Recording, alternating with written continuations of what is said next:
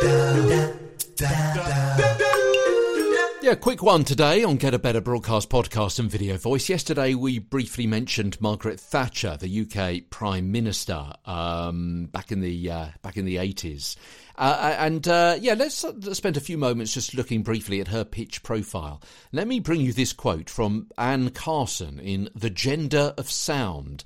A link to this in our show notes. From tape recordings of speeches made before and after receiving tuition, a marked difference can be heard.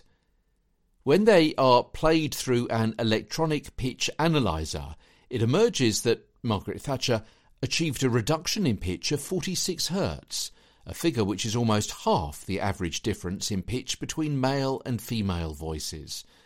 So there you go, she did change the sound of her pitch to make herself sound more authoritative, have a little bit more gravitas, and so on. Links to that in our show notes today. Examples yesterday in our show notes from various YouTube channels. However, it should be said, forcing your voice into a lower pitch can be damaging.